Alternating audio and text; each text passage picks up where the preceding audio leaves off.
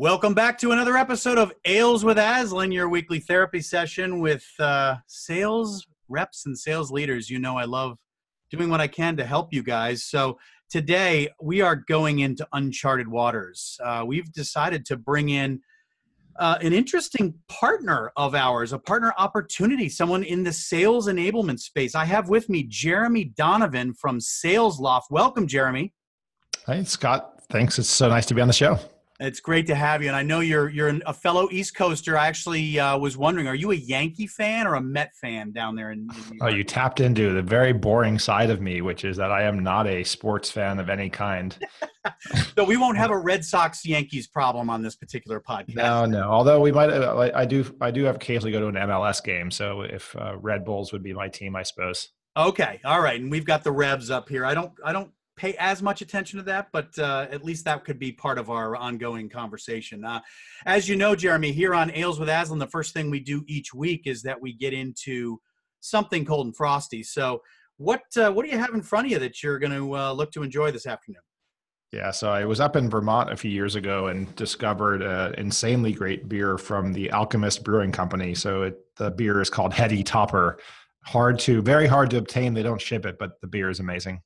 Awesome. All right. Well, look forward to hearing how you enjoy that. I'm going to crack myself something a little boring today. I'm going to go with just a Corona Premium, which is sort of new to me. I've had Coronas for years and Corona Lights, but this premium one's new. So let's see what we got here. All right. Let's pour that and just get a little taste. And that's pretty good. I'm not sure it tastes that different from a Corona, but I'm sure there's something premium in there that is making me happy. And by the way, does it have a lime built in somehow? I don't taste the lime in there. I should have brought one. How do you have a Corona without the lime? It's like a Blue Moon without an orange. You just can't do that. It's illegal almost, I would have to say. But Jeremy, it is so good to have you on the show. And obviously our companies have talked a few times, and there's lots of interesting information, I think probably misperceptions and interesting perceptions in the market about where does sales enablement and sales training overlap, underlap? What's the difference? And so why don't we start with, first of all, a little bit of your background in your company and what sales enablement means to Jeremy Donovan. Yeah, so I work at a company called Sales Loft, and my particular role here is actually in sales strategy, which I think is a good jumping off point in a way into, the whole sort of enablement, engagement, and strategy world. So Sales Loft thinks of itself as a sales engagement platform, which is even a subtlety on enablement. I think it's probably kind of a splinter off of enablement. So, these days I tend to define sales enablement as inclusive of training and collateral, I think being maybe the two main pieces to make sure that new hires get ramped effectively and that existing hires continue to produce at higher and higher rates, hopefully. And then sales engagement is all about engaging those prospects and customers, right, in a cadence of communication, whether that's email, phone, social, direct mail, what have you. So that sales and engagement space, again, is about contacting and engaging folks to get meetings, progress opportunities, and then ultimately upsell or new business. And then the third category has overlap in all of those, which is sales strategy, the thing that I focus a lot of my time on, which is, takes some of those elements and broadens it out to things like compensation and territory and so on. Yeah. And that's an interesting one because, sales training for us can mean a lot of different things, right? I mean, we've got 11 different programs that we have, and for both sales reps and sales leaders and call centers. And I think there's confusion over where we can help. And I like to say that I think the distinction for sales engagement is an interesting one because a company like a training company does not stick around and help customers, but reps actually execute. That's where you guys kind of pick up, isn't it? Yeah, I mean, I like to think of training companies as being, as you described earlier, as being key partners, right? That you're providing the methodologies, the playbooks, the fundamentals for people's sales processes, either at the micro level, which could be a call plan, or pre-call plan, post-call plan, whatever, however you guys do it, all the way up to sort of the, the more macro level, which is things, for example, your qualification framework, the way that opportunities get managed and so on. So yeah, I think sales training companies are critical in helping to define what the processes should be for companies. And then absolutely a sales engagement platform like where I work picks that up and allows you to actually turn that into a system of action. Yeah. It's a good way to think about it. And of course, you work with all the big heavies like, integration with Salesforce and all those sorts of things as well, right? Yeah, that's exactly right. Just make people's lives easier, right? Salesforce is an amazing platform. I do think of it as a system of record, if you will. That yes, you can execute emails and make phone calls out of Salesforce. It's just not yet fully tuned to be able to do that. So there's a whole ecosystem of companies out there, whether it's sales engagement, whether it's incentive compensation management, there's the whole run of the ecosystem that builds on top of Salesforce as, again, or just a stunning platform for doing that. Yeah. Yeah. Well, and what's interesting when we come in, and what I've talked to with some of the folks at your company and a lot of customers is that our process is really to prepare the company that we're trying to support. Then we go through the ignition phase, which is the actual, what you would call sales training, right? And then there's the transformation piece. I look at where companies like SalesLoft and Aslan sort of intersect is a little bit in that transformation piece. It's when things move from the original education and more into what we call the transformation of, changing the way sales execution works for clients. I imagine that fits nicely with what you guys try to help customers and reps do as well, right?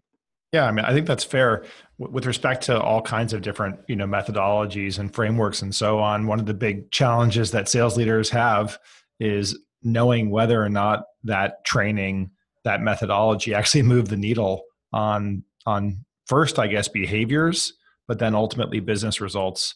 So, at the very least, I like to think of metrics kind of in three. It's a side tangent, but a relevant tangent that I think of metrics in three categories.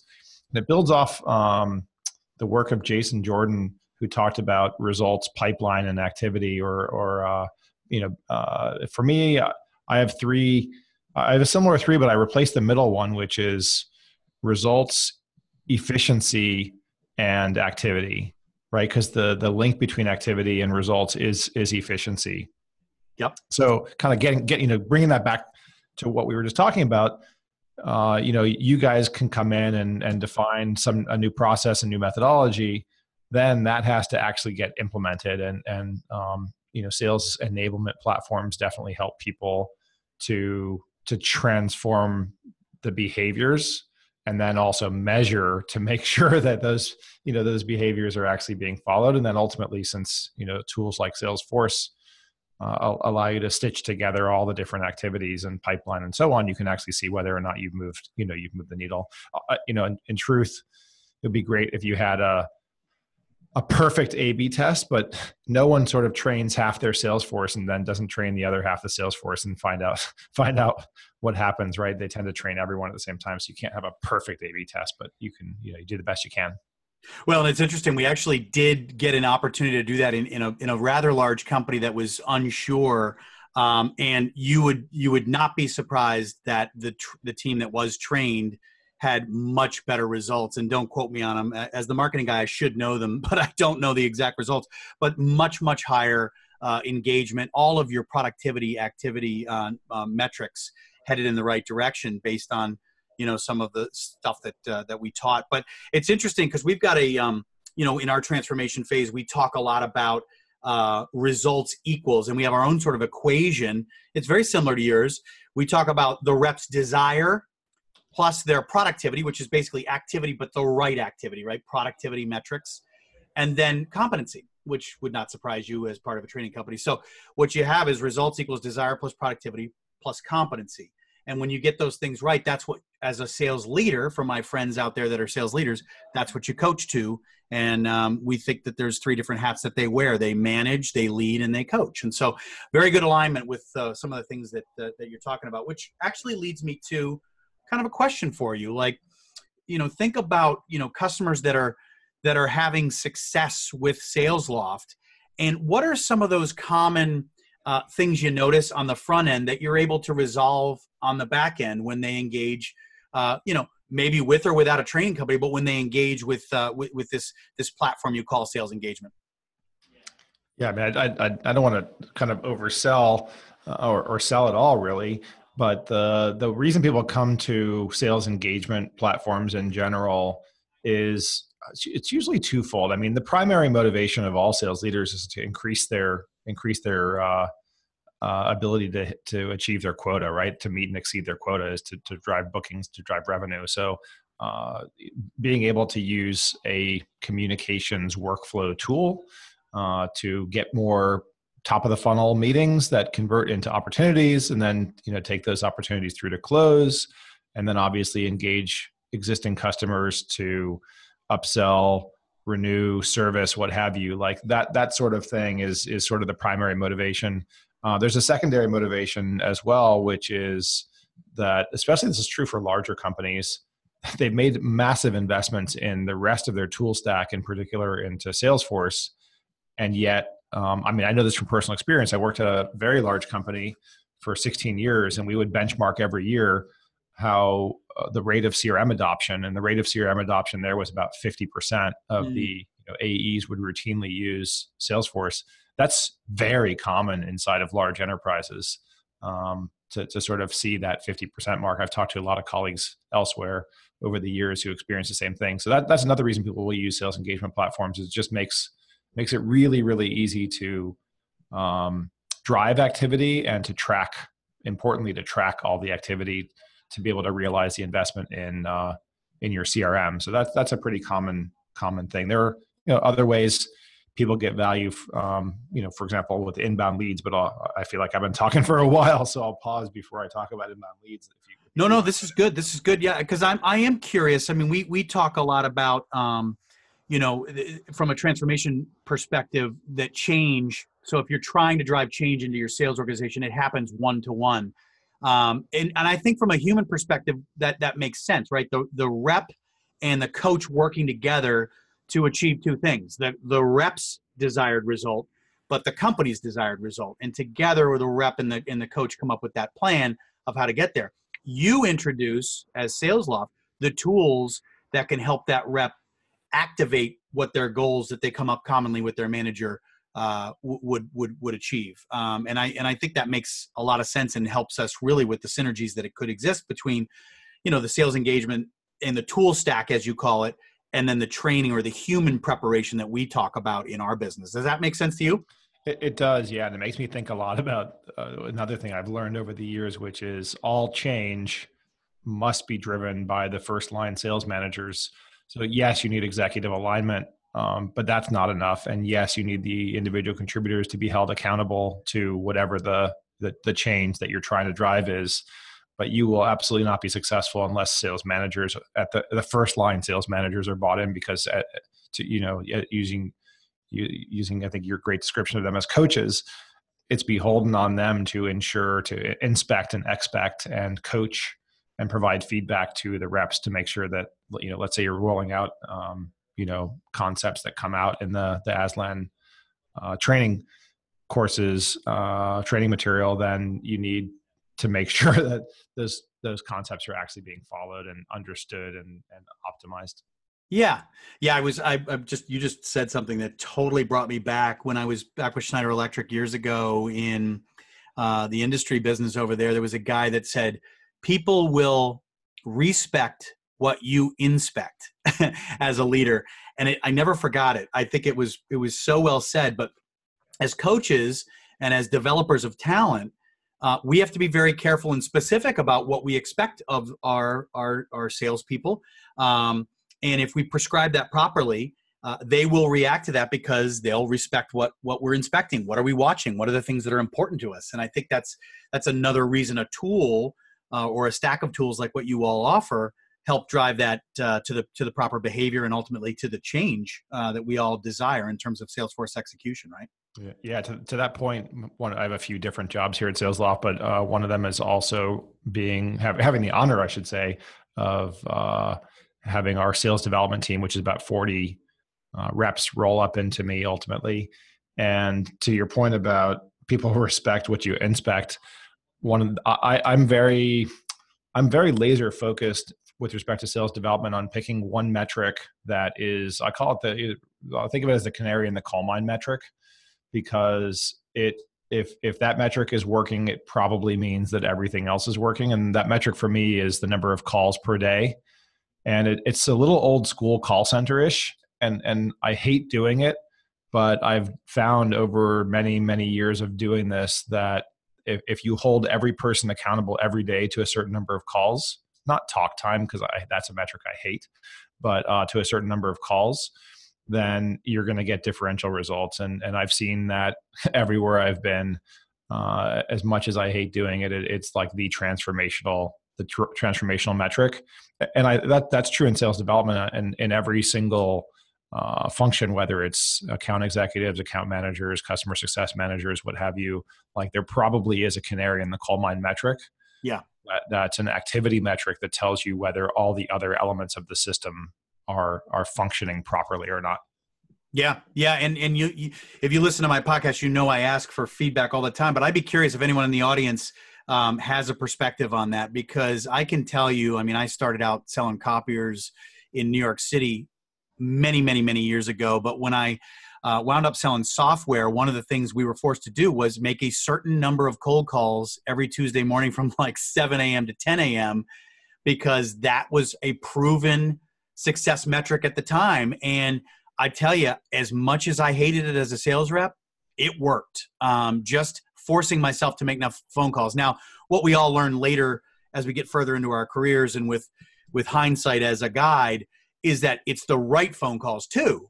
But the sheer numbers, to your point, really do add up. And I think they force the behavior of just, keep trying, right? Yeah, it's pleasant. We like to think of it as pleasantly persistent. And I read quite a lot. I just wrapped up reading yet another sales book over the weekend. And, that book is very much about getting back to the basic fundamentals. And one of the good pieces of advice in the book is nothing in any sales book I think is probably particularly novel. They're all good reminders, but it's time blocking.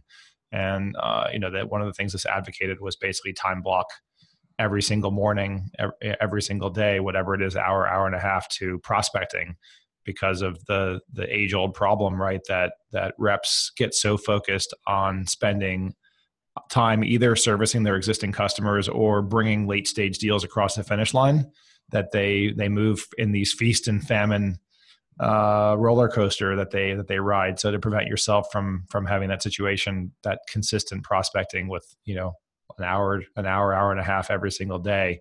And often your most productive time is the morning. And that's and prospecting is I think it's probably the hardest thing you do. So why not do that first thing in the morning when you're most productive?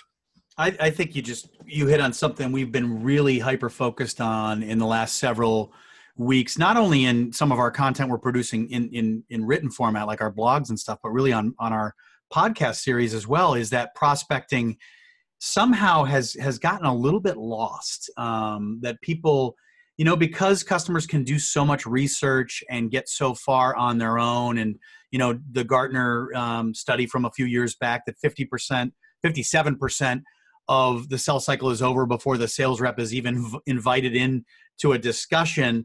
I think that number is probably closer to 70% now, that excuses us as salespeople and sales leaders from prospecting. And I think the opposite is probably true.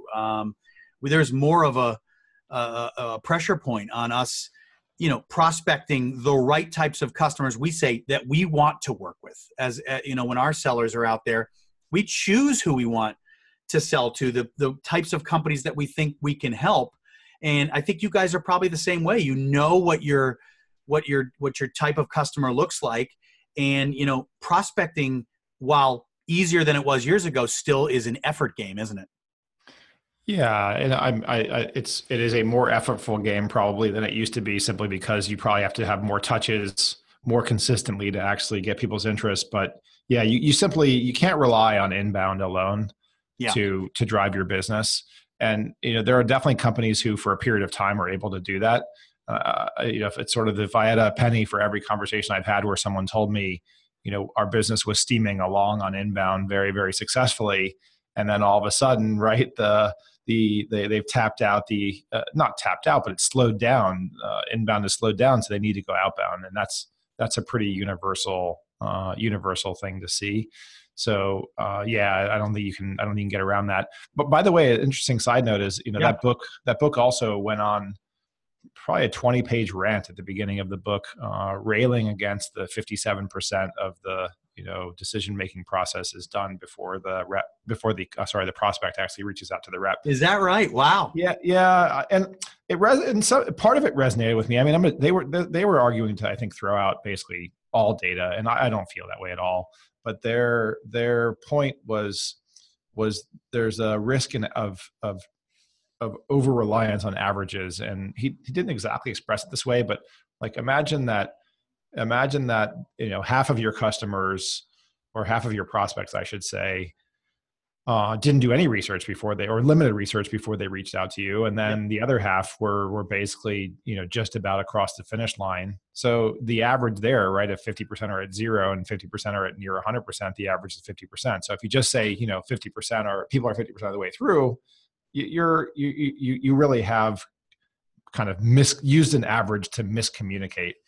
For the statisticians in the audience, you don't have a single normal distribution, right? You've got some sort of barbell bimodal distribution. Yeah. But most of the time, I think averages actually are actually reliable. That in that case, I don't know if they're reliable. I was thinking about just yesterday actually, or today's just yesterday. We realized we want to increase our forecast accuracy. So I think I did what a lot of buyers do. I went on Google, I went on G2 Crowd, I went on different forums that I'm a part of, and looked around at who was recommended as forecast vendors. I shortlisted, or long listed, I guess, 10 of them. And I went inbound to those 10 and set up, discovery demos for me to kind of walk through their products. But if somebody were to send me an outbound, if they were outbounding to me and sent me a prospecting email today about how do I improve my forecast accuracy, like they're hitting the need that I have today, I'm going to respond and take a meeting. And I think that's largely true. I think it's much harder for people to break through when I don't have the need, right? I'm probably going to ignore it unless they're offering. Unless it's not the sort of same old, right? Is if I'm going to take a meeting with somebody who's cold prospecting me, I want to feel like I'm not just going to be asked a whole bunch of discovery questions. Like I want to believe I'm going to get some kind of value out of that interaction. Exactly. Yeah. I mean, you are wandered right into sort of part of our value proposition, which is someone is very unlikely to receive your message if you're not identifying something that's on their whiteboard, the figurative what's keeping me up at night sort of scenario. So if I'm trying to sell to Jeremy and he's focused on a forecasting situation he has, then I am probably going to get receptivity if I hit him with a message that either shows a gap in his understanding or something he just didn't know, or is something that's now a perceived need. And we kind of talk through that extensively through the training. So that I think we're all on the same page here. And I know I have kept you a very long time, but I do want to put a bow on this. Is there any place or anything that people should do to learn more about, where sales engagement and this sales enablement, ball field sort of plays out in your mind? Oh, wow. I don't, it's a good question. I don't know if there's like one place, but certainly, I try to give as much value as I can in a non-promotional way as possible. So I guess the thing of value I can offer is definitely connect with me on LinkedIn. It's Jeremy Donovan, and in exchange for connecting with me, and I pretty much accept all connections unless you don't look like you're an actual human. I post a 1-sentence immediately actionable tip every day that folks hopefully can use, often very data driven, and that's it basically. I do not violate my rule of short, data driven, immediately actionable, and non-promotional. So if you do connect with me, you'll have that on your LinkedIn feed.